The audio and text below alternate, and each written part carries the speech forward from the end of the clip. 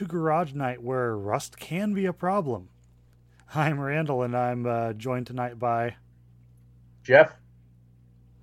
and that's it. We've swapped out this week, and so Jeff is finally back after a few episodes off. Welcome back, bud. Thank you, man. It's been a little hectic here. Life gets in the way sometimes, but we have some good topics tonight. I think we're going to talk about my Bronco and my Falcon and some pretty interesting news on the car world um, that we can some topics here to talk about. So. And I think you have some good ride stuff too to discuss this week as well, don't you? Not anything crazy interesting. I don't wanna blow it out of proportion, but I'm doing some new stuff, and I got a little bit of kind of quick tip if you happen to have an E70 X5. Um, but that's about it. But let's go ahead and we'll start with your stuff because you have quite a bit going on, and it's actually interesting. But a quick forewarning: today is even more than usual pretty Ford heavy, so uh, just be ready. Even the news, everything but one. So yeah, so let's go ahead and kick it off with the Bronco. That's been quite a thing. I think since you've been on, the saga has begun because last the listeners knew, unless they followed the Instagram page, um, you had just gotten it back from paint and were starting to kind of put the trim and stuff back on. There's lots happened since then. Why don't you catch us up? Yeah, that's pretty good. I didn't realize it was that long ago that I had last been on the show. So um, the Bronco is all put together with the exception of the interior.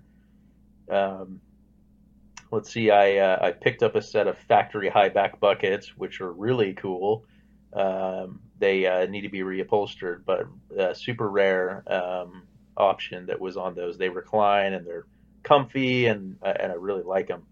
I don't know if I talked about it in one of the previous episodes, but one of the nights I'd been driving around in the Bronco, and I noticed it was kind of overheating more than it typically does, and I drove up to pick up my girlfriend Taco Bell, and I had the truck running for about 5 minutes, and I looked down, and the temperature gauge was almost pegged, and so I called her. She drove the 2 minutes up to Taco Bell and with a hammer, and we started tapping on the thermostat housing, thinking maybe the thermostat was stuck shut. I'm not sure if that was the culprit or not, but either way, that will come into play later uh, when I give you more updates. This is just going chronologically here, um, but yeah. So been battling kind of overheating off and on, and um, put the truck, together. I wired up a stereo for it. It had a stereo in it before, but I did a smaller amp that it's like a 5 channel. So that now is hooked up to two subwoofers in the back that are mounted. They're free air subwoofers. They're mounted in the rear quarter panels, and the interior panels will go over the top of those. So it'll kind of create kind of a semi airtight box. Um, so I got that all wrapped up, and truck was driving pretty good. But as I was driving around, I started noticing this little tick in the valve train, and as uh, I was going through, um, you know, uh, kind of going through stuff, and I looked at my spark plugs, and I looked at my plug wires, and I was listening to the valve train, seeing maybe did I drop a valve or did a keeper come off or something? I don't know. I was just kind of looking around, and I ran it by a buddy of mine, and drove up, and he was I was mentioning something to him, and he was like, "Yeah, that's weird." He's like, "Oh, fire it up for me," and I go to fire it up, and I notice a bunch of smoke coming out of the right side tailpipe, and I was okay. That's weird. And to me, it looked a little oily, but it was really faint. But it was definitely noticeable compared to the driver's side. And the truck had good power. I ran a compression test. It had good compression. So he happened to have a little this little bottle of fluid that you stick on the radiator cap, and it tests for carbon dioxide, I think, or basically exhaust emissions coming out of your coolant reservoir or your radiator cap. And so as soon as I fired it up, it changed color, which indicates that I was getting coolant or exhaust gases into my coolant. Um, so, I mean, that could be one of a number of things, but generally it's either head gasket, block, or cylinder head issues. And because it's coming from the same bank as uh, the previous time when I'd rebuilt the engine, I'd cracked the block and it was on the same side of the engine as the previous failure. And in fact, it's actually when I looked at the spark plugs, I noticed that the spark plug on cylinder one was the cleanest. That was the same cylinder that had been re-sleeved 11 years ago when I rebuilt the engine. So, and apparently, when I spoke to my dad a little bit about it, he said that when he rebuilt the engine in '88, that it he the first time they fired it up, they had, I guess they had pressure washed it or something, and it hydrolocked the motor. And he thinks it might have been had it been re-sleeved then as well. So this seems to have been a recurring issue that is just the block is just done at this point. It's not either not savable or it's some type of recurring failure with this truck. So um, very depressing after you get it all painted and everything is nice and pretty or pretty-ish, that it has this issue. Um, so the latest has been trying to figure out what I want to do for a power plant. Um, and I had kind of gone through the whole gambit of if I could just do anything in the world, what would I want to do? And my gut is like I want to do a 300 inline six because I think those engines are super neat and they're just known to be super reliable. Um, but the easiest solution is to go with a 460 or a 429 or replace what's in there because it bolts up to everything and all of the bracketry and everything is all the same. And, so what did I do? I go out and I find a complete 460, AC pump, steering pump, everything pulled out of a truck with low miles, engine trans, everything. And so I just this last weekend drove to Bend and picked up a 460 and I tested it, did a leak down test on it, and it all came back actually pretty good.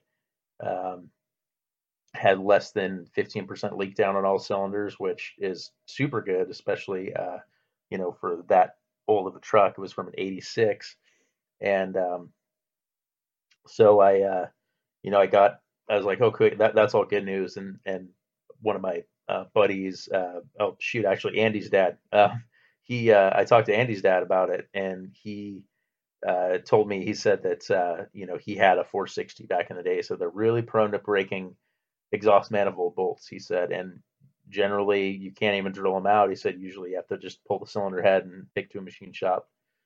And so what I noticed on mine is mine had five broken cylinder head bolts, or not cylinder head bolts, exhaust manifold bolts in the cylinder head, snapped off in the cylinder head. So that's great. So I try going about getting the rest of them out, and I think I got four out. Some were already loose. I got all of them out except for two, and I broke two off. And so, I went and bought the extractor tools and, I drilled in and I broke a drill bit off in one and then I broke the extractor tool off in the other. And at that point I said, you know what? I'm not dealing with this.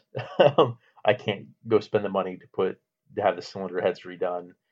And then, I went to go pull the AC bracket off so I could, get better access to things. And the mount for the AC bracket goes into the water pump, and come to find out that the water pumps are super known for the water pump bolts breaking off in the timing cover. So, and that's because these bolts are like 4.5 inches long. They're zinc coated. They pass through coolant passage, and so and it is an aluminum water pump steel block. So you just get this just nice little reaction of chemicals in there that just lock everything together super tight. So just not really something I want to look at, kind of a recurring issue. And I wasn't really keen on a 460 anyway. It just seemed like the easiest, you know, a drop-in solution to get my truck back on the road. And then come to find out that I started doing some measuring on the brackets and stuff, and all of the accessory drive would have to be switched over to 78, 79, and that kind of just throws the budget out the window.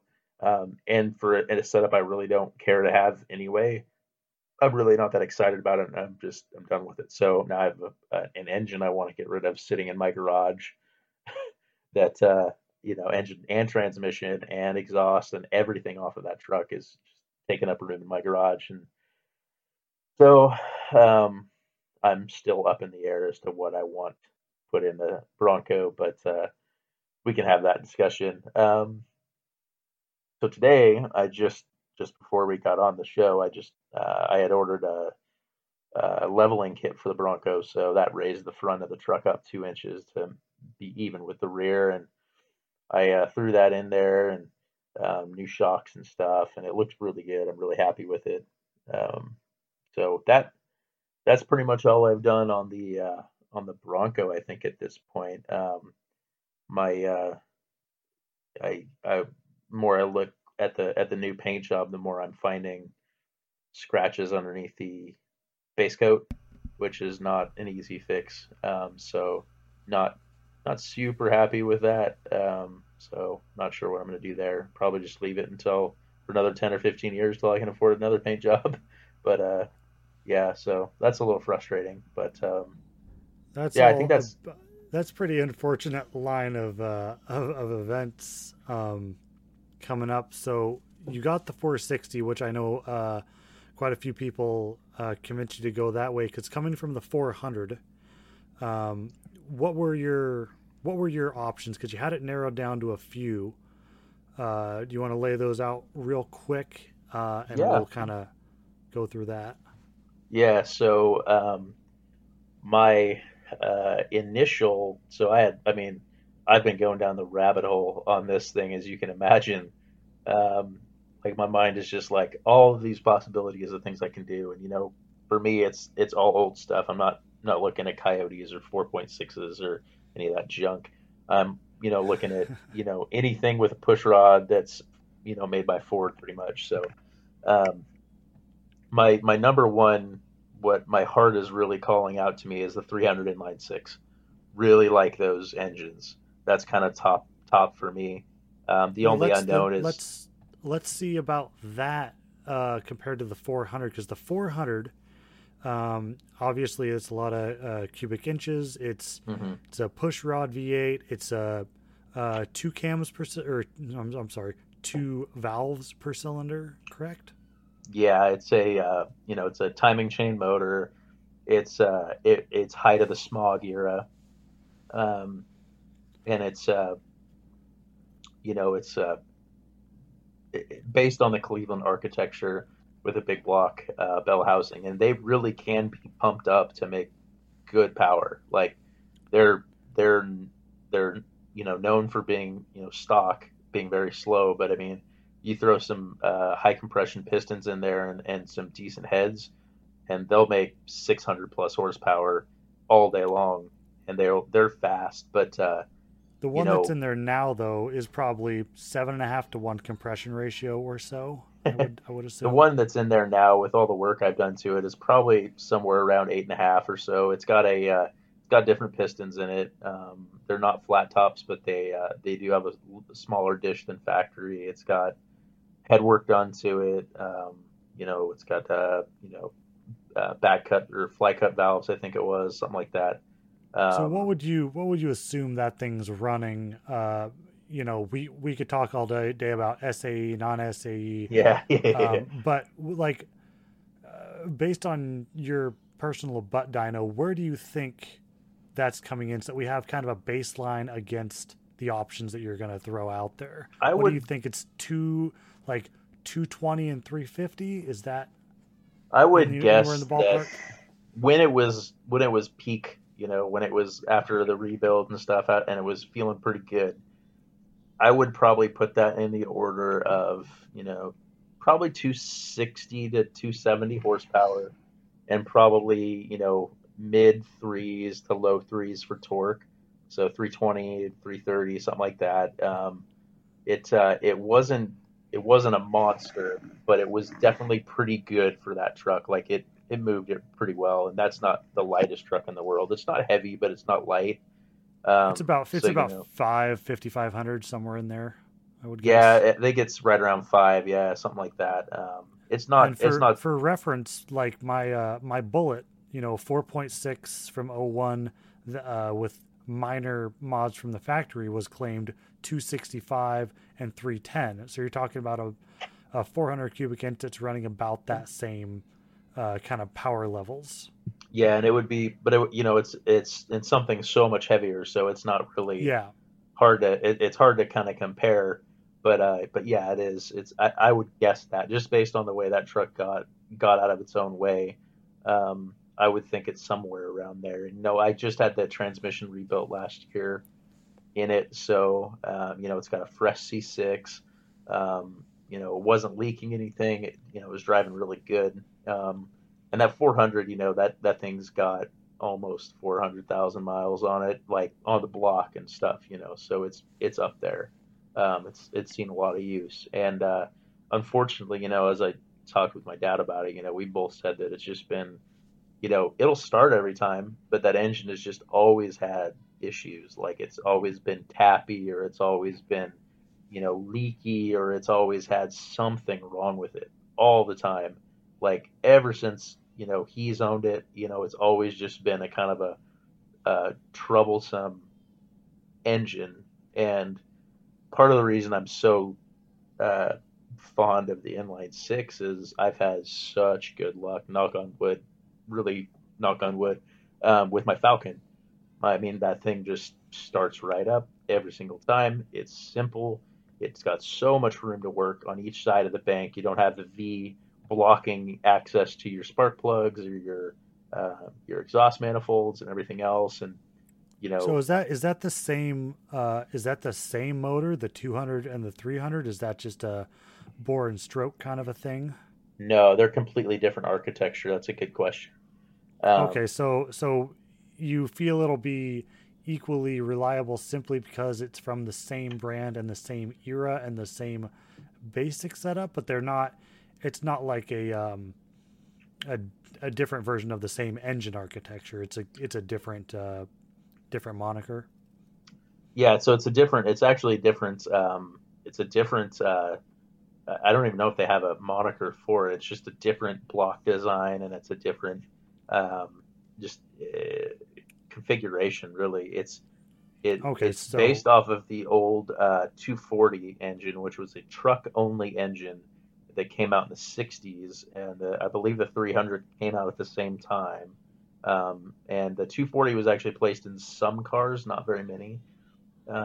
The 200 is the 144, the 170, and the 200 and the 250 are all the same basic block design. Those are all car engines generally, with the exception of the 170 that was in the Bronco. Those are all car engines, of the same architecture, also known for being very, very reliable, very simple and easy to work on.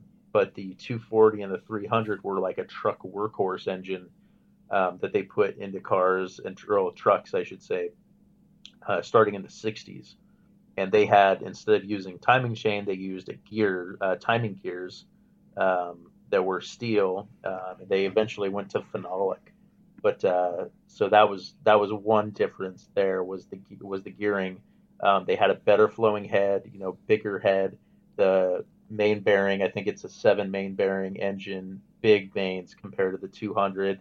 And they were used in all of Ford's like fleet vehicles. They were used in industrial generators, backhoes, skid steers, um, airport equipment. They were used. They were basically like the Cummins 4BT of the 60s, 70s, 80s, 90s. They, I mean, they kept the engine almost unchanged except for fuel injection up until the mid 90s, and they sold them with they would run on LPG, propane gas. They configured them to run in all different types of situations, and they didn't make a ton of horsepower, but they made a lot of torque at a very low RPM. So I think their peak torque was right around 2,000 RPM, and it was like I don't know. I think they put down 250 foot-pounds of torque at like 2,000 RPM, which to to get anything comparable to that, you're looking at something like a 460 V8 to get something with that much torque on the torque curve that low in the RPM range. Um, So I know so that's where you want it because you're used to the 400 having that deep down grunt, and I know that's mm, something that a lot of people pushed you towards the 460 specifically because that I have the same thing. I like that ease of motion where you're not pushing it. It's the other side of the Miata Civic sort mhm, of scenario where you can kind of just give it a little throttle and low RPMs, kind of a diesel feel. And mhm, if you start changing the engine characteristics of a vehicle, you will change the way the vehicle feels. And so I know a yeah, lot of people recommended the 460 rightly to try and keep that same feel without putting another boat anchor, I mean 400 in there. yeah, yeah. But do you think that 250, even with a meaty low end power band, do you think 250 foot pounds is going to be enough to give you that same feeling without it kind of changing the truck? Or are there mods that you can do to reliably push it closer to three? Yeah, so I mean, there's quite a bit you can do with 300s, and generally if you get them up, you throw an intake and you throw the EFI exhaust manifolds on there from the EFI trucks, and there's a couple of little tricks you can do, and you could get them up over 325, but you're never going to push over really 220 horsepower out of them, and that's pushing it. But the thing that you got to understand on those is most of them came with manual transmissions that had a really low first gear. So they like the T18 and the NP435, they have like a 5-to-1 and a 6-to-1 first gear. So I mean, you could just let the clutch out and you could be towing 10,000 pounds behind you and you wouldn't even know it was back there. You get tons of torque multiplication coupled with that really low torque curve on those engines, and they can just pull damn near anything you put behind them. So that's where I'm trying to make the smart decision of do I don't really want to go manual on the truck. I want to keep it a nice driver, but I'm looking at different gearing options for getting that low down grunt. And if I go with a small block anyway, I'm going to probably want that unless I go with a 351 Windsor, which is another option. So So I'm trying to. let's talk about that then. Let's go to the 351. It's a well known, big block V8. Mhm. It's not as massive as the 460, but it's also not as thirsty because I know that's something we haven't touched on, but the difference between 8 and 9 miles to the gallon over 20 gallons like does make a difference in Yeah, how often you have to fill up and how likely you're going to be to drive it, and especially on trips and stuff. So right. the 351 is a well-known motor. There's the Cleveland and there's the Windsor, and let's just say one is clearly better than the other. Yeah, um, there's the 351 modified, the 351 Cleveland, the 351 Windsor. Um, and so I've also the Windsor motor is like the 302, the HO motors that's like in our Mustang or my Mustangs, or my Mustang, and the Fox body is in SN95s where it's just a typical Windsor block. They have their own issues though that are hard to deal with. Um, but overall, there's a ton of aftermarket for them. You can buy anything you want for them online for pretty cheap. Um, the downside is with the 302, you have to wind them up to make torque. You're not going to get the torque characteristic that you would um, with a Big block. 300, Yeah. or a big block, where you have that grunt down low. You're going to get it up a little bit higher. 3,000 RPM is where you're going to start really see that torque come on. 351 pushes that a little lower. They got a square. I think they're a square bore stroke. Somebody will probably correct me on that, but they're a really good engine. They're super solid. They're prone to having exhaust manifolds crack. And the worst part of both the 302 and the 351 is they are prone to breaking um, water pump bolts, and timing cover bolts break off in the block. So they have a similar issue that the 460 has, where these bolts go through water passages. I think only two of them do on the 302 and 351, but the timing cover bolts also will are prone to breaking off in the block, and so that again requires engine out, take it to a machine shop, do that whole thing. So something as simple as a water pump change could turn into something pretty unpleasant. So, um, those are the kind of things that I'm trying to look for is what are these common issues that afflict the engines that I'm looking at, and what am I willing to deal with long term, like that it would, uh, you know, uh, be either kind of a no go kind of situation for me. And I hate to say it, man, but like an engine like don't you're gonna chastise me for it, and I'll never do it, but like a 350 like that's in my Chevy, that would be if it didn't have a bow tie on it, it wasn't made by Chevy, that would be a great engine because they don't have the water pump bolt issues, they don't have manifold bolt issues. They just kind of work.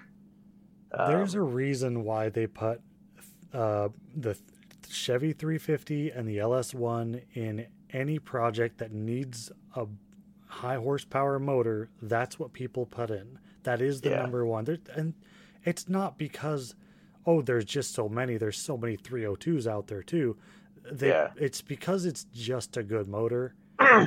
Like, Hmm. we're not sponsored by Ford, despite what many people may think. But if it was, Yeah. I wouldn't be driving Beamers.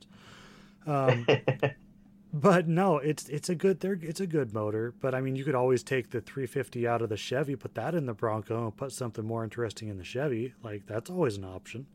Yeah, the Chevy really needs a small block 302 because they just fit better. But honestly, I wouldn't put a 350 in the Bronco ever just because I can't bring myself to do that. Um, Afraid but someone would honestly, burn I it mean, down. yeah, I would probably do it to myself. But yeah, so I mean, I've been looking at all types of, engine transmission combos, kind of pros and cons of each. Like if I did a 351 Windsor, I could put a C6 behind it. Whereas if I did a 302 or a 300, I'd probably want to put maybe a 4R70W or a 700R4 behind it, which is a Chevy transmission, because they have a steeper first gear, um, and you keep the overdrive. And the downside of a 4R70W is it's electronic controlled, but it's a Ford transmission, so I can bolt with more ease than others. I can bolt my transfer case to it, um, and it bolts directly to the back of the engine. Whereas if I did the 700R4, I'd have to get the adapter and adapt both the transfer case side and the bell housing side to the engine. So it's kind of one of those things where there's tons of options in front of me as to what I can do. But Um, you also have to consider like the transmission yep, and that transmission then mounting to your transfer yep, case, or otherwise you may have to change the transfer case, and right, that could get, one engine that, well, this is going to be a little cheaper, could end up with more problems down the line because what's your right, transfer case rated to take power wise? yeah. Um, One question I do have, you mentioned the C6. Didn't you just rebuild the C6 that is currently in the Bronco, could that mate up to the 351? It's correct. I did rebuild it. It cannot mate up to the 351 Windsor motor. It can only bolt up to the big block bell housing patterns, which are the 429, 460, 351 modified, and the 400. They're an integral bell housing case, so the case is different. So they made a C6 with a small block bell housing. They made a C6 with an FE bell housing, and they made a C6 with a 385 series big block bell housing. So this is another Okay. reason guys like Chevys is you can take a 1955 Power Glide, bolt it directly to your 1998 5.7 liter Vortec engine, and they bolt up exactly the same all the way through the range of Chevys. Like bolt pattern stays the same. You get bolt a 454 trans to a inline six 250 or vice versa. Like they're all interchange, which is super nice for guys that are looking at hot rod stuff. You don't have to figure out what year it is and did the block plate change in 1966 to a different design where it's a 3-bolt starter instead of a 2-bolt starter, which is something that happened in the Mustangs. Or did they, so it's like Chevys are a lot more forgiving for what you can put behind and what, so and the aftermarket's kind of supported that. So I don't know. The thing is once I convert my transmission over, buy a small block transmission, I could put any of those engines in front of that transmission. So I could do a 300, I could do a 302, I could do a 351 Windsor, and they all would bolt right in place to that transmission. And I think the frame has plate positions for the different motor mounts, so I can just swap motor mounts to the different styles, bolt them in place. So, Well, so there's then good options. to kind of close out the motor selection topic, Mm-hmm. I think it's pretty clear that you are personally leaning towards the straight six, but you're just trying to justify it well enough that when Yeah, people give you a hard time, you feel that you can defend yourself. yeah. That's what it sounds like from the outside. So if It's a little bit that, but it's also I don't know. Like I mean I'm the guy who likes to fire that truck up and listen to it too. So like 300 inline six, I would just need it to be quiet and never tell me that it's even running. If I had like a 302, I could still enjoy the exhaust note.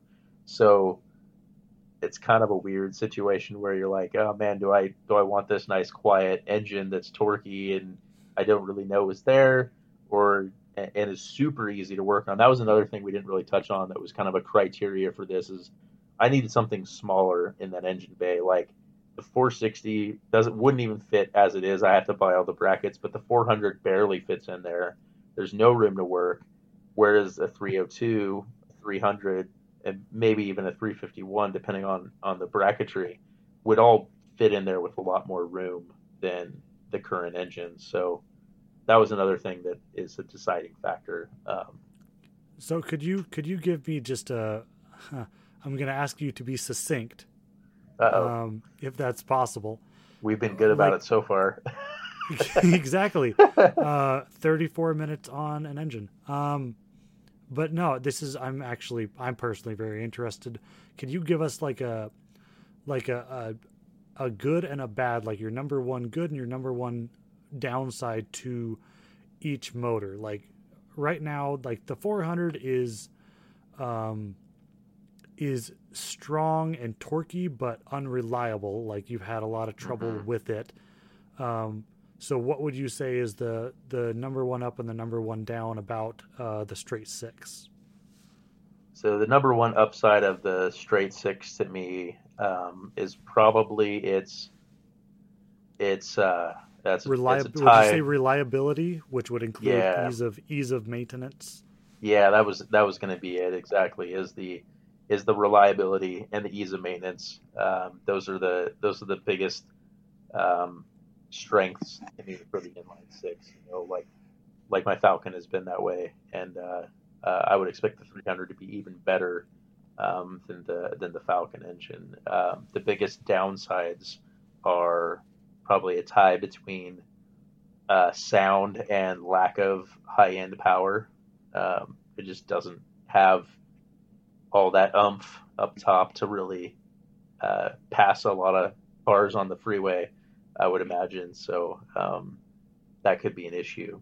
Um, for a 302, the biggest pro is the aftermarket is huge on a 302, You can and have you can however get, much power you want. You get to decide.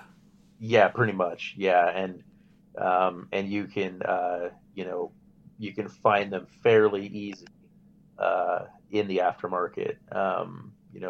There's I could get one out of a I know of a Mark 7 right now with a 50 HO motor in it. I could go nab right now. Um, Downside is you have to swap timing cover and all of that stuff to go back to a mechanical fuel pump, but it's not the end of the world. But There's tons of those 4.9s out there that you can pick up. yeah, there really are. Yeah, the 4.9s, they were such a common engine, the 300s, that you can really find them anywhere.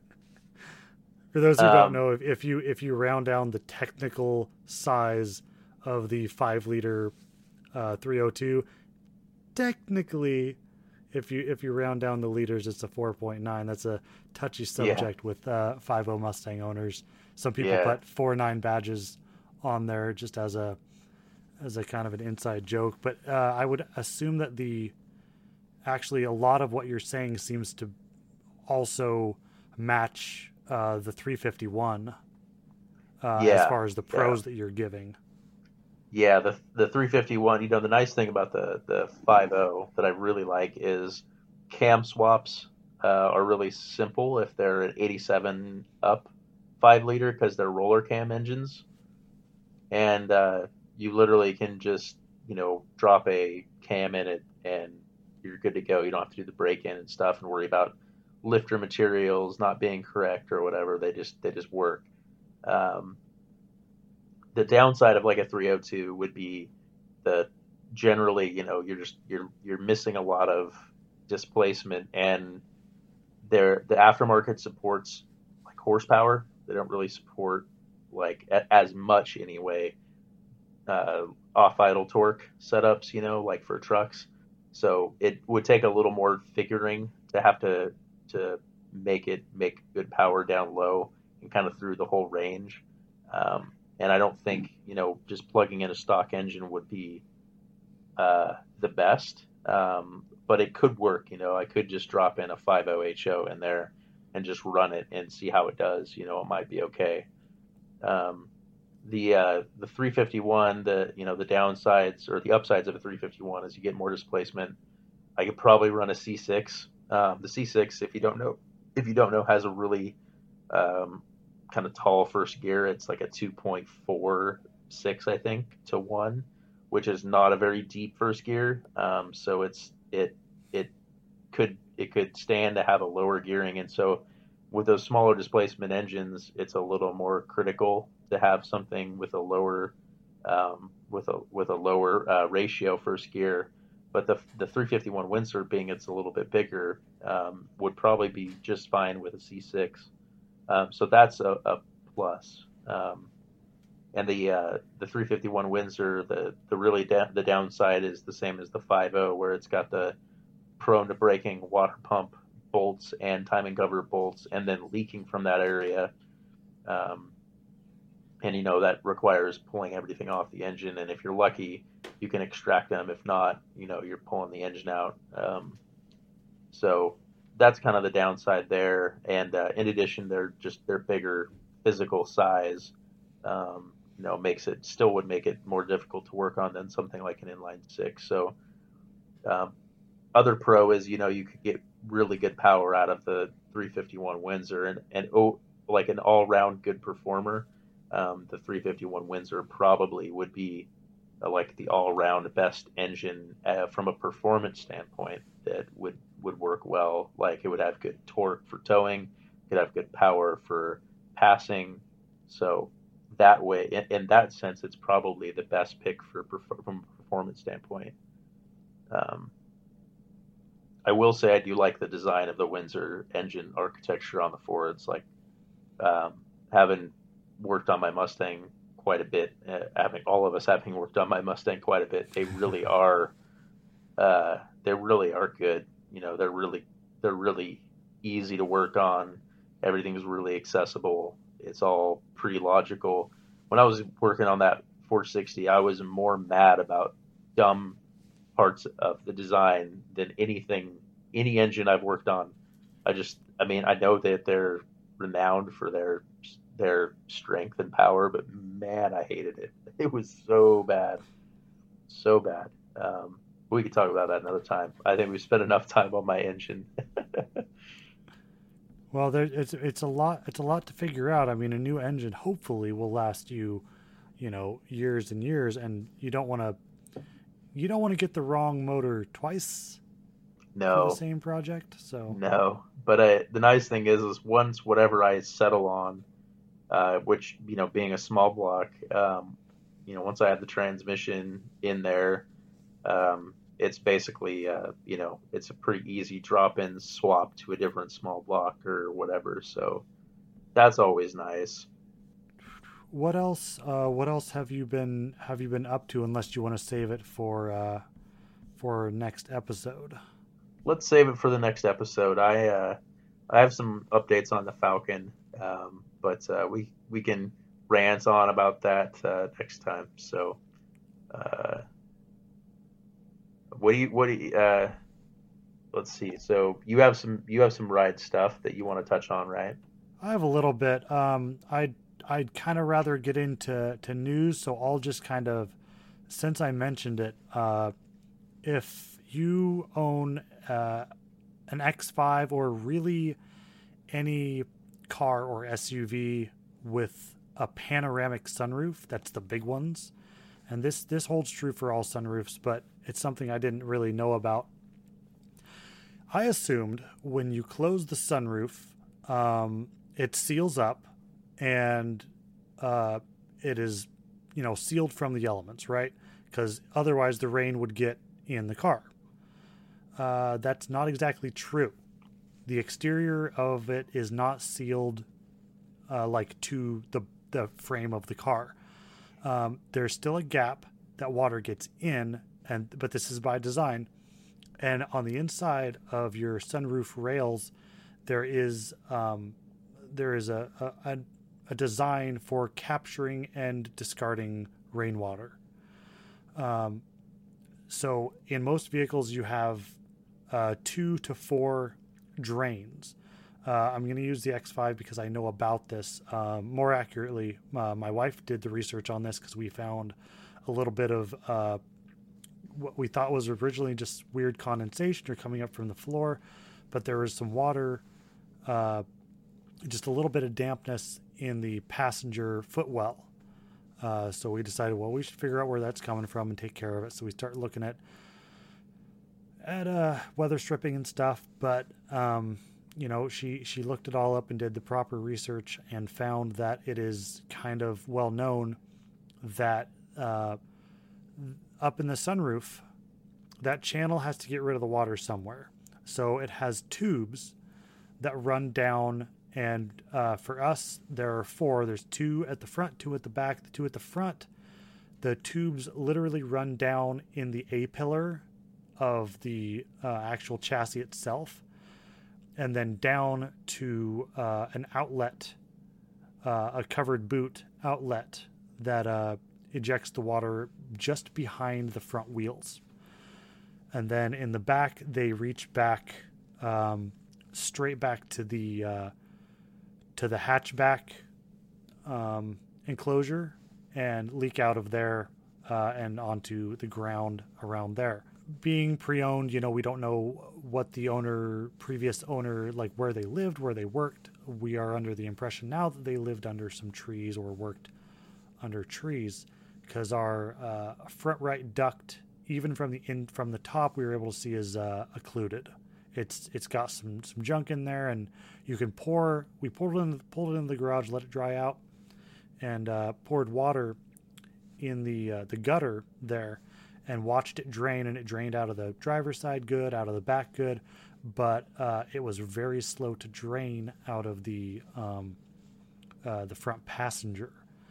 So the proper way to take care of that is to remove the wheel, remove the inner fender, and get to it, and then get a 1/4-inch plastic hose on the end of a vacuum, and rotor it out from the bottom.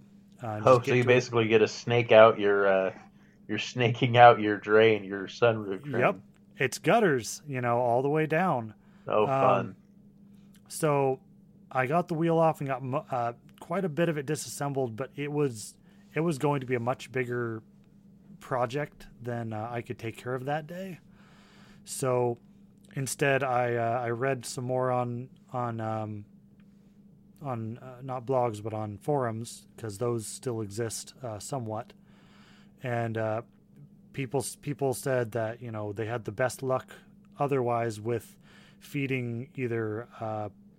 Some people claim that they had strong enough fishing wire. Otherwise, your string from your weed whacker, the string trimmer, I was able to get that down quite a ways to try and see if there was any problem. But there are some turns in there that it was kind of tricky to get it to feed through. And below 20 psi, people said they said below 30 psi it was safe to use an air gun to try and clear it out a little bit. So I went down to 20 to be safe and gave that a shot. So we're going to leave it out in the rain, because it's Oregon, it's always raining, for a couple of weeks, and see if we've solved the problem or not. Because there was just that little spot, and then also on the back doors, especially on these E70s, there is on the inside of the door panel, there is a kind of styrofoam, polystyrene kind of insert in the door panel for sound, for vibration, things that Ford doesn't think about, and also as a seal to keep any water that gets through the door panel away from the myriad of electronics. Oh yeah, I forgot you have all of those things. Yeah, I have wires that go places. So we pulled the door panel off, which typical BMW was easy at first. Very straightforward. Take these T10 Torx out of here, here, and here, 2 out of the bottom, and then the panel just get some body tools, some plastic non-marring tools in there, and just pop out the equivalent of kind of Christmas trees out of there. And the whole panel came kind of straight off, a little bit up to clear the door lock mechanism. But there was, I think, 7 wires that I had to disconnect just from a back door panel. Isn't that crazy? Yeah. But was it 7 wires or 7 harness assemblies with multiple wires? Well, kind of halfway between. Like they all have nice solid connectors. I didn't have to do anything weird. They came apart pretty easy. One for the window, one for the puddle light that comes out of the bottom of the door, and stuff like that. So we got that taken off, and there was a couple of breaches in that styrofoam kind of cover there. It's not really styrofoam because it's not rigid. But we were able to, with some kind of 2-sided adhesive, get that stuck back down. And then, don't tell anyone, but I ran a little bit of duct tape, little gaffer's tape, along the top of that, so that any water that could possibly get down onto that top surface would roll over instead of possibly sitting where the adhesive is and trying to separate it. So that should take care of the damp spot in the back. Nice. So with our research between the two of us, we found this is the sort of thing that scares people away from these soft market cars and makes them just that, soft market cars.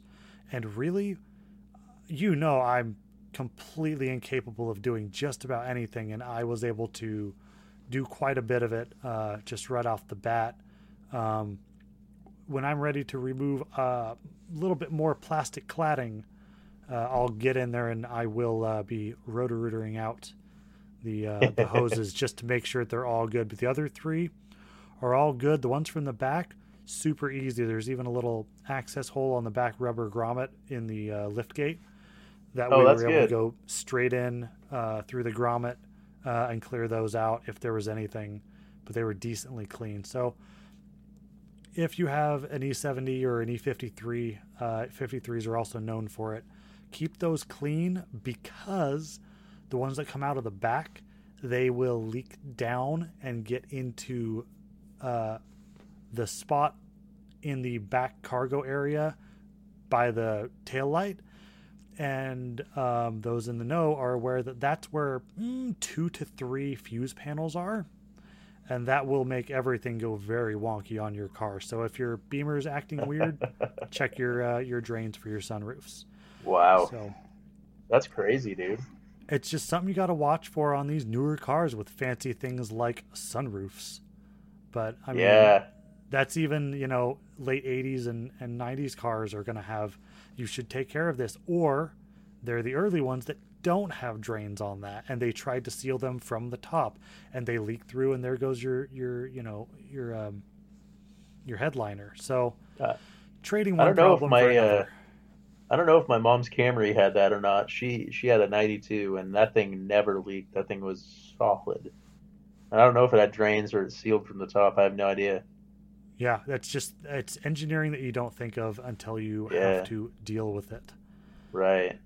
Yeah, no, Uh, that's entirely too many wires and fuses and stuff for a car. I have like 4 fuses in my Falcon, and that's too many. Like, if I you mean, we if just you if you had sat down and done it with me, you would have fallen asleep. It was so simple and easy. Again, I'm not trying to shill. I'm just saying it's something that was decently easy to hopefully take care of. But we'll see. I may have to, if I have to tear into the wheel well and stuff, like it looks like I might.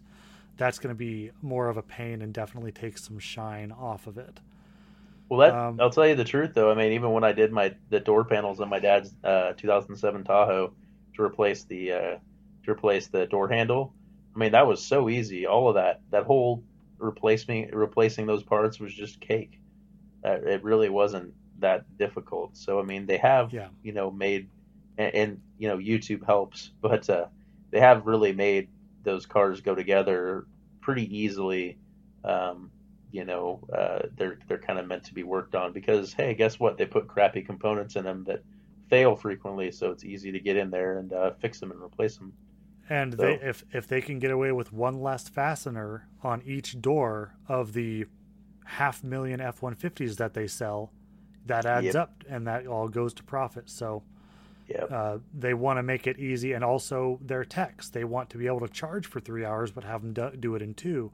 So they want it to be easy to work on when they can for their techs. And something like an yeah, SUV doesn't have to be um, as hard to work on. Like you get a small car with a big engine, you know, you don't have any room to work. And when you have to package something like a Honda Fit, where they want as much cavernous interior space, that comes at a cost. You know, you never see it. totally, You never see it because the mechanic sees it.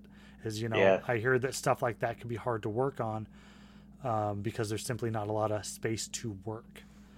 Right. Yeah. I mean, and being in an industry where we do product like that, often uh, I can attest to sacrificing um, certain things for cost. You sacrifice some quality, you sacrifice some nice to haves for the bottom line, which I'm sure they did back in the '60s, but probably just to a lesser degree than they do now. Well, let's go through the decades. We have a few things to hit for news. So we'll start in, how about the 80s, or at least something that makes me think of the 80s.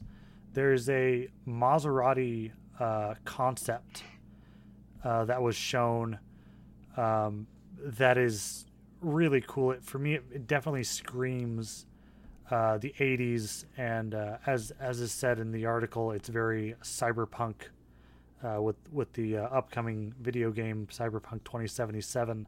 It has that flavor to it. The Maserati Project Recall concept. That's REKALL, because of course. I saw this and I immediately thought, oh, this is right up Jeff's alley, because Jeff is the proud owner of a pair of pink shutter shades, and he would have to wear them in this car. What do you think of this? Am I right? Oh yeah, no, this car is fantastic. Those were actually my mom's Oakleys from the '80s that she gave me, and they got like that blue and pink hue to them, so they're just totally synthwave, vibe going on. This car's. I can hear the College Collective soundtrack from Drive, playing in the background while I'm looking at these pictures. It's got the over the top digital dash gauges, and the square bolstering on the seats, and the all the very square, rigid but futuristic lines. Like it kind of looks a little bit in the front like a Mercury Capri. It does a bit with the wheel arch flares of a Chrysler Conquest. It does have some DeLorean kind of feel to it. Maybe it's the color, but it's very kind of a Spartan but digital interior. I feel like this car comes with a box of glow sticks in the trunk. It is. Tron, I would own this. That's the word. Tron. Tron. This is Tron. Very Tron, but it's very cool. I would like to see kind of a return. I'm hoping maybe between the Cybertruck and this. I'm notably not a fan of the Cybertruck's design, but seeing that and then kind of seeing the new Hummer and this, I feel like we are getting a little bit of that Ferrari 355 squared up kind of 80s aesthetic, maybe returning on certain cars. And I could deal with a little bit of it, especially if it looks like this Maserati. Oh yeah, I'm 100% for that. The '80s were a cool time, and with some interesting. Some cars were pretty interesting in the '80s. Just the pushing the whole retro futuristic look. I think it was really really a cool time. They just didn't have the technology to really make them reliable or daily drivable. You see a lot of the '80s turbo cars that really kind of embraced that maybe we're looking at engines in 30,000 miles or 50,000 miles or whatever. Yeah, you end up with the malaise era of vehicles, which is right. They're all dying out. What we didn't lose in cash to clunkers have rusted away or been given up for scrap, right. Simply because, like you said, they didn't last. So there will be a run on those in the near future. I mean, Fox bodies are already skyrocketing. And everything around it, like you mentioned, the Capri. It's really hard to find a nice Mercury Capri or the Mercury Mercure XT4i or whatever they call that. Oh God, those are so terrible. I love those so much. Oh, they're cool looking, but they are. I wouldn't own one. Oh no, yeah. No. Don't get it twisted. No, they are really cool. Every time I see one, I'm like, that's cool, but I feel really bad for that guy. The amount of money he puts into that car just to keep it like running, barely driving, it's got to be ridiculous. Of course, I'm sure that's what people think of me when I'm driving my car, so I have no room to talk. Yeah. So let's jump a decade to kind of keep rolling.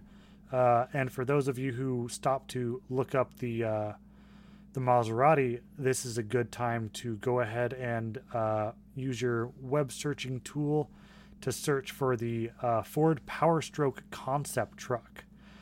This came out in '94, and it was to showcase the. Jeff just got to the page. This is Oh no, this is it's a hilarious. hideous monstrosity. Oh, it's I'm not going to mince words. This is yeah. a terrible crime that was done to my eyes. This looks like somebody took like an F-150 dually and then wanted to modify it to be like a cool hot rod guy, but didn't really have any taste or style and just did it anyway, but had lots of money. I And don't even know what to say about it. It's just it's what makes me ashamed to have grown up in the 90s is this was cool as I'm wearing my my quadrant shirt that's red and blue and green and yellow in the four corners, and my oh cuffed up yeah, jeans like in yeah. third grade. I would have been all about this truck. This is the new kids on the block in truck form. It absolutely is. This is Oh this man. is this is neon windbreaker and capri pants. Maybe some otter pops and some glow sticks or something. I don't know. This is skate world circa 1990s right here. Um, It is quintessential, but but this the mirrors look like they're from the 70s, but then they have like this extra little mirror that looks like it's from like a chopper. Uh, this is definitely looks like it's been pieced together by someone in their garage. Um, yeah, boy, it's so okay. So it looks real bad, but it was an important vehicle because it was kind of the first that you saw a truck with wraparound windshields and with like proper dually covers that are like integrated into the bed instead of just big rectangles that are stuck to the outside of a regular bed.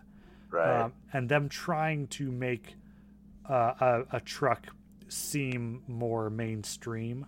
And this Yeah. was the debut of the not the first Ford diesel truck engine, but the one that we still know and love today, which is the 7.3 direct injection Power Stroke.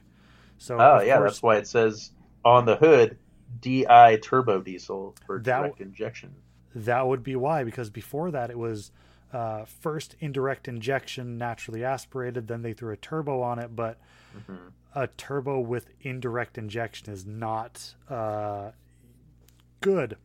There's a lot of wasted fuel, a lot of bad Yeah. emissions out of that. So to at least go, to go from a port to a direct injection is really helpful on turbo diesels. So this was the beginning of, all of those, the rubber testicles hanging from pickup trucks. This is kind of the reason for it, which this definitely looks like a truck that would have those 20 years later. I do like that the tasteful use of SN95 taillights. Those are pretty tasteful. Yeah, I mean the Heritage Edition F-150s also used that style of taillight, as did the like 98-ish Explorers.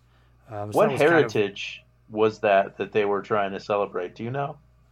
I don't know. It just looked like the one that they were getting rid of. As far as I know, it was like old 2003s that they were late to get to a lot, so they just called them Heritage and sold them alongside the new one. There you Um, go. they probably sold them at a premium. I don't know, but Yeah. yeah, the truck is bad, but the engine is important in having diesels for the masses in the U.S. So, Yeah. So um, speaking of important engines, speaking of the 7.3, we have another one. This is not necessarily new a new story. This is a little old, but uh, it matters because of what the whole episode was about. Engines and what engine to put in the Bronco, and this was my contribution to what should go in the Bronco. So the newer Super Duties have a new 7.3 V8, but it's not a diesel, it is a gas engine, but now it's available as a crate motor. So you can pick up this 7.3 liter V8 they call Godzilla, appropriately, and you can pick it up for a little over $8,000, and it's pretty good to go. It includes intake, throttle body, exhaust manifolds, oil pan, oil cooler, blah blah blah. I mean, including brackets and shipping. Like that's all done for $8,000, and out of the box, this thing puts 430 horsepower at 5,500 RPMs and 475 torque at 4,000 RPMs. So I would imagine you get a good percentage of that. 475 substantially sooner than 4. Usually an engine like that you'll get 350 to 400 just a little off idle, and that's without any boost. If you wanted to put 4 or 5 pounds of boost on this, just a little bit, you would have it right off the line, and you'd have 600 of them. So the reason I thought this would be good for Jeff is because it's very plug and play, and it's got the power, but it's a little old, actually. It has you said it had port injection. Yeah, it's pretty old school. That seems pretty new school for Jeff. But it's got push rods, and it's got it's not direct injected, so that saves weight, saves complication. I don't know what else you could want. Like, this is as old school as a brand new crate engine can get, and it's a Ford. It's got lots of power. What's the liters on a 400? It's going to be 6.6. That's true. It's bigger. It is, and no, I'm not going to finish that. So it's a little bit bigger. It's 445 cubic inches. So it's it's a little extra, but it's not crazy. Like, you were going to put a 460 in there. That's true. Yeah. So it's and I bet I wouldn't be as upset about the design of this engine as I was when I looked at the 460. So I feel like this is probably designed a little better than one that was designed in, I don't know, maybe the 60s. Yeah. Well, but like, they could have been blueprinting that in the 50s. That's true. So yeah, that was my thought. It's it's still fuel injected, but not direct injection. And being not an overhead cam motor, so he would have more room for, because all your accessories are bracketed up on top, which makes it hard to work on the engine. So this would give you a little more room up top, and just the shape of it and the look of the angle of the V looks 90%, or 90 degrees, but it looks like it would fit. So why not? Yeah. Yeah. Hey, it's only $8,000. It's only $8,000 that I have just kicking it. For sure. Just pull out get under your mattress. Yeah. That's why your mattress is your nose is hitting the ceiling. Yeah. Yeah. Because I'm just rolling in money. Yep. That was my thought. It's just because it rolled across there, and I think that would be really cool in a second gen Bronco like that. Super reliable, super nice. Got the sound, big block. Yeah, there's just a couple of other little things, but again, it's just kind of the Ford romp, and if we talk too long about them, Jeff may commit self-harm. So we'll run right through the Mach-E, which we have stated. Well, you and Andy have stated you revile, and I have stated I am still on the fence. I don't like them using Mustang as a brand, but what are you going to do? And it is actually putting up good numbers. The Mach-E has an official EPA electric range. Comes in 2 flavors. Comes in 98 kilowatt hour and a smaller 75 kilowatt hour, both with rear-wheel drive or all-wheel drive. But at the top, a rear drive Mach-E with the bigger 98.8 kilowatt pack will run 300 miles of range on a single charge. That's pretty impressive. That's only 26 miles off of the Tesla Model Y, which is kind of going to be its direct competition. The next closest thing that I would consider equitable, because the Model 3 gets substantially more, but that's more a sedan. The Chevy Bolt, which is the next below it, is a much smaller car. I would say the Jaguar I-Pace might be the next closest thing, and that only has 234 miles of range. So this is 66 more to a charge. That's pretty good. That's substantial. Yeah. And they're saying that it's estimated to make the equivalent of about 255 horsepower. That's not bad. Or the bigger ones get about 280 to 300 horsepower, depending on other options. They are going to have a GT that's going to run 459 horsepower equivalent. I'm always going to say equivalent for the next about 10 years because you can claim 8,000 horsepower from these motors. It's really weird how the math works on that. But seeing as you can get a Mach-E that'll run, let's start with the base. All-wheel drive or rear-wheel drive base is getting 255 horsepower with 300 mile range, or 270 for all-wheel drive, so it's only 30 miles to go all-wheel drive. That sounds acceptable to me, especially starting at $42,000 to get an SUV that'll do that sort of stuff and be all electric, minus whatever your federal and state rebates might be. That's getting into fine. Like that's fine pricing and fine range for most people. I mean, how often do you drive more than 100 miles in a day anyway? But it's true. To make it equitable to a gas car in range, $43,000 starting, and 250 horsepower, 300 mile range, and it's a compact SUV with, I hate that they call it a Mustang, but the styling I don't hate compared to most things that are coming out now. It's actually decently handsome and in line. If they would swap that pony for a blue oval, I would like it more. Yeah, I agree with you. I mean, I don't like it, but I think it would be less irritating if they didn't make it a brand.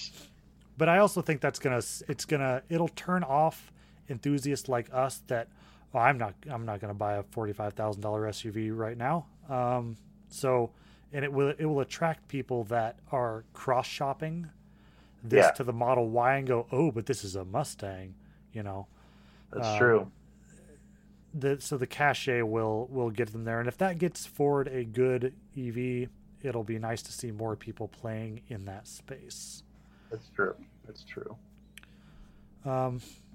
Do you have any positive thoughts on that, or we can hit our last topic? Let's hit the last one. The Ford Maverick. Maverick. Now, this is another misuse of a term. So I was kind of curious what you would think of this, if it's been long enough that it's okay. So this is all still basically rumor. Ford has its usual thing where they don't comment on speculation ever about anything. They literally just say, we do not comment on speculation of future vehicles. That's what they always email you back when you ask. But there's been a spy shot of a Ford truck tailgate that, all the Fords, because apparently people don't know, they have to stamp everything into the tailgates of the trucks now. So they have stamped in Super Duty, stamped in F-150, stamped in Platinum, whatever they want to do. Other automakers are guilty too, but this one says Maverick. And judging by the size of it, it is too small to be like a trim of a Ranger. This is suspected to be the upcoming Focus-based Ranger.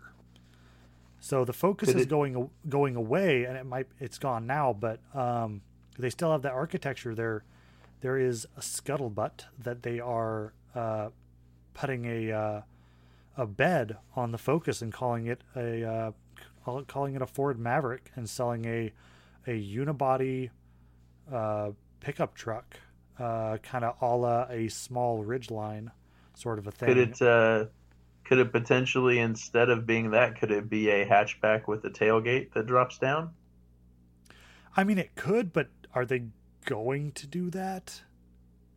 I don't know. I mean, that would stick more with the Maverick design language a little bit, being something that's not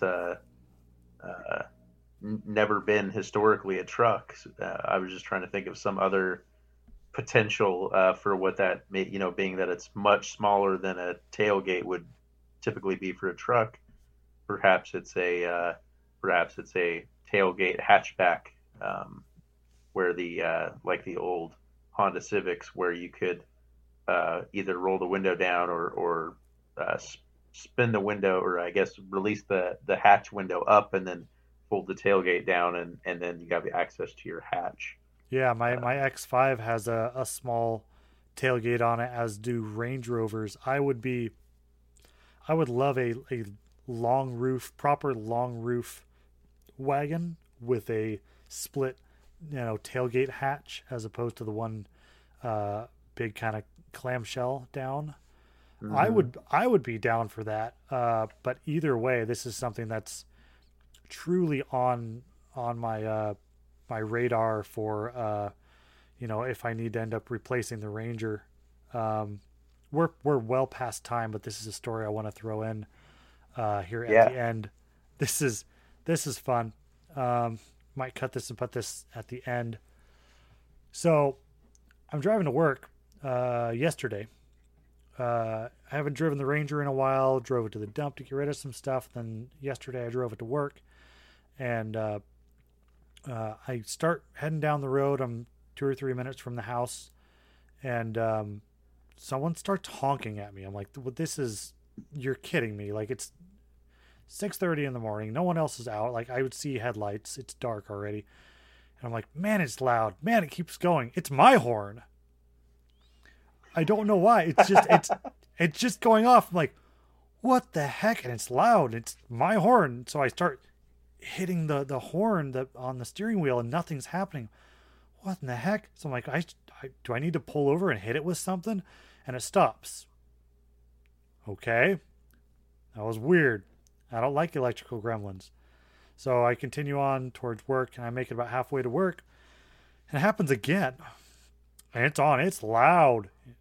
And it's on for 30 to 45 seconds. I'm starting to lose my mind trying to do something with the horns. Well, that's a long time for a horn to be on. That's a very long time. Get your attention. And I pass a couple of cars, and they flash me. I'm like, I'm not honking at you.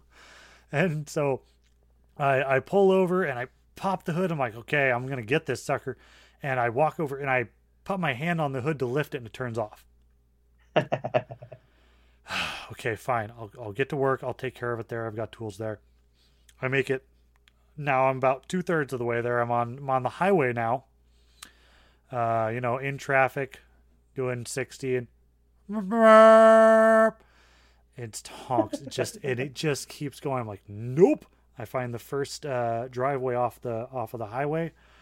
I get out. I pop the hood. I lift it up. Put the strut, and I'm looking at the horn. It's way too loud. Like, it has to be loud. I understand that, but when you're next to it, like when your quote unquote friends like to honk the horn when you're working on your car. That's never happened to me. It's really loud. So I look, and there's a connector on there. And so I fumble with that for like a minute. And then I go, nope, grab a big handful of wire and just pull with all my might. Lucky for the truck, the connector popped off and not the wires. I didn't care if there was going to be exposed wires. That thing was stopping. So no idea what it is. No idea what's causing it. It's a plastic shell, simple two-tone horn. Um, uh, just the So you had an stupidest problem. experience very similar to what I had when I first put my Chevy together. I had bought a cheap little horn that I'd put on, and I had all new uh, horn switch and steering column internals for this old steering column I have out of C10, and I would be driving it, and over certain bumps, or if I torqued the wheel just right, the little metal cage in there would ground out, and it would honk the horn, beep, beep, beep, beep, or it would go on, and it would just do it super random. Like it would go for like 3 or 4 days and never do it, and then it would do it all day one day. And Didn't spook you though, did it? You never oh jumped, no, it right? scared the hell out of me. It was so high pitched and loud, and I was driving one day, and I was going around a corner, and that's usually when I'm turning on the wheel really hard when it would do something. And this other lady had also she had like I think she had ran a yellow or a red or something, and my horn went off at the same time, and she flips me off, and I'm like, even though you were being an idiot and doing something you should have, I wasn't honking at you, but I should have, but I did not. I should have, but I did not. And I was like, oh, that's nice. That's nice. People give me the benefit of the doubt there. So Well, I I did would what never you did. expect someone's horns accidentally going off. I wouldn't give them the benefit of the doubt either. That's true. That's true. But but yeah, I ended up doing what you did, except a step further. I just removed my horn completely, and I don't have a horn on the car anymore. So, um, problem solved. Horn Yeah. can't go off, and if you don't have one. But I tell you, there's been times I've been stuck at a light and people haven't been moving, and I'm like, wish I had a horn right now. That's why you just need But good exhaust. Put it in neutral and just rev it like neutral you're drop it, 17. Yeah. neutral drop it. I still do that. So Well, that ties in with the closing of this episode because I said you're too old for that. You're almost 30, as am I. Um, almost. What do you mean? no, I thought you had. I thought you had. Oh no, Yeah, now that already happened, huh? that did happen. That already happened, old man. Yeah, I'm old. You're a young little kid. I'm the old guy now. Yeah, I got a couple months. I'm gonna hold on to those. Yeah, do it. Hold I on to will. it tightly. So 30 is interesting Jan, because go ahead. it's also this is the end of our 30th episode of Garage Night. We've done 30 of these so far. Well, we've done 31, but we've published 30. We lost an episode. We recorded an hour and a half and lost the recording. I think And it was around a episode 8. fantastic episode. Yeah, we'll go back and when we were doing our lists, our favorite lists, we'll go back and do one of those pretty soon because I Yeah, do want to talk about what we talked about because I have better thoughts about it now. I like it. Yeah, that was good. Yeah, so be sure to follow us on Instagram at Garage Night or email us at Tiny Dog Podcast Network at Outlook.com and check out our other families of shows at tinydogpodcast.com. And feedback is obviously welcome and appreciated. Give us a rating, give us a 1 star, give us a 5 star if you like it or don't like it. Whatever you listen to is great, and it gives us good feedback for adjusting our content to keep you guys happy. Absolutely. If you like something or don't, we just kind of we're fishing in the dark. We're just doing stuff that we like that makes us happy. But if someone writes in and goes, I missed this segment, or please don't do this segment again, we're more than happy to kind of move things around so that other people enjoy it as much as we do. And That's yeah, true. reviews are how we know that either privately to the email or otherwise. Um, and we're working on some other stuff. We're working on a specific website for this show, where we'll post up more stuff that's more specific for this sort of thing. Until then, yeah, you can check out the major show, and please check out Just Another Side Quest if you like video games. We're actually working on a crossover episode, so that should be interesting. So keep an eye on that space. We won't keep you any longer. Today's gone a little more towards the time of our old episodes, but we had a lot to catch up on. So without any further ado, from all of us here at the network, we would like to wish you a good night. Good night, y'all.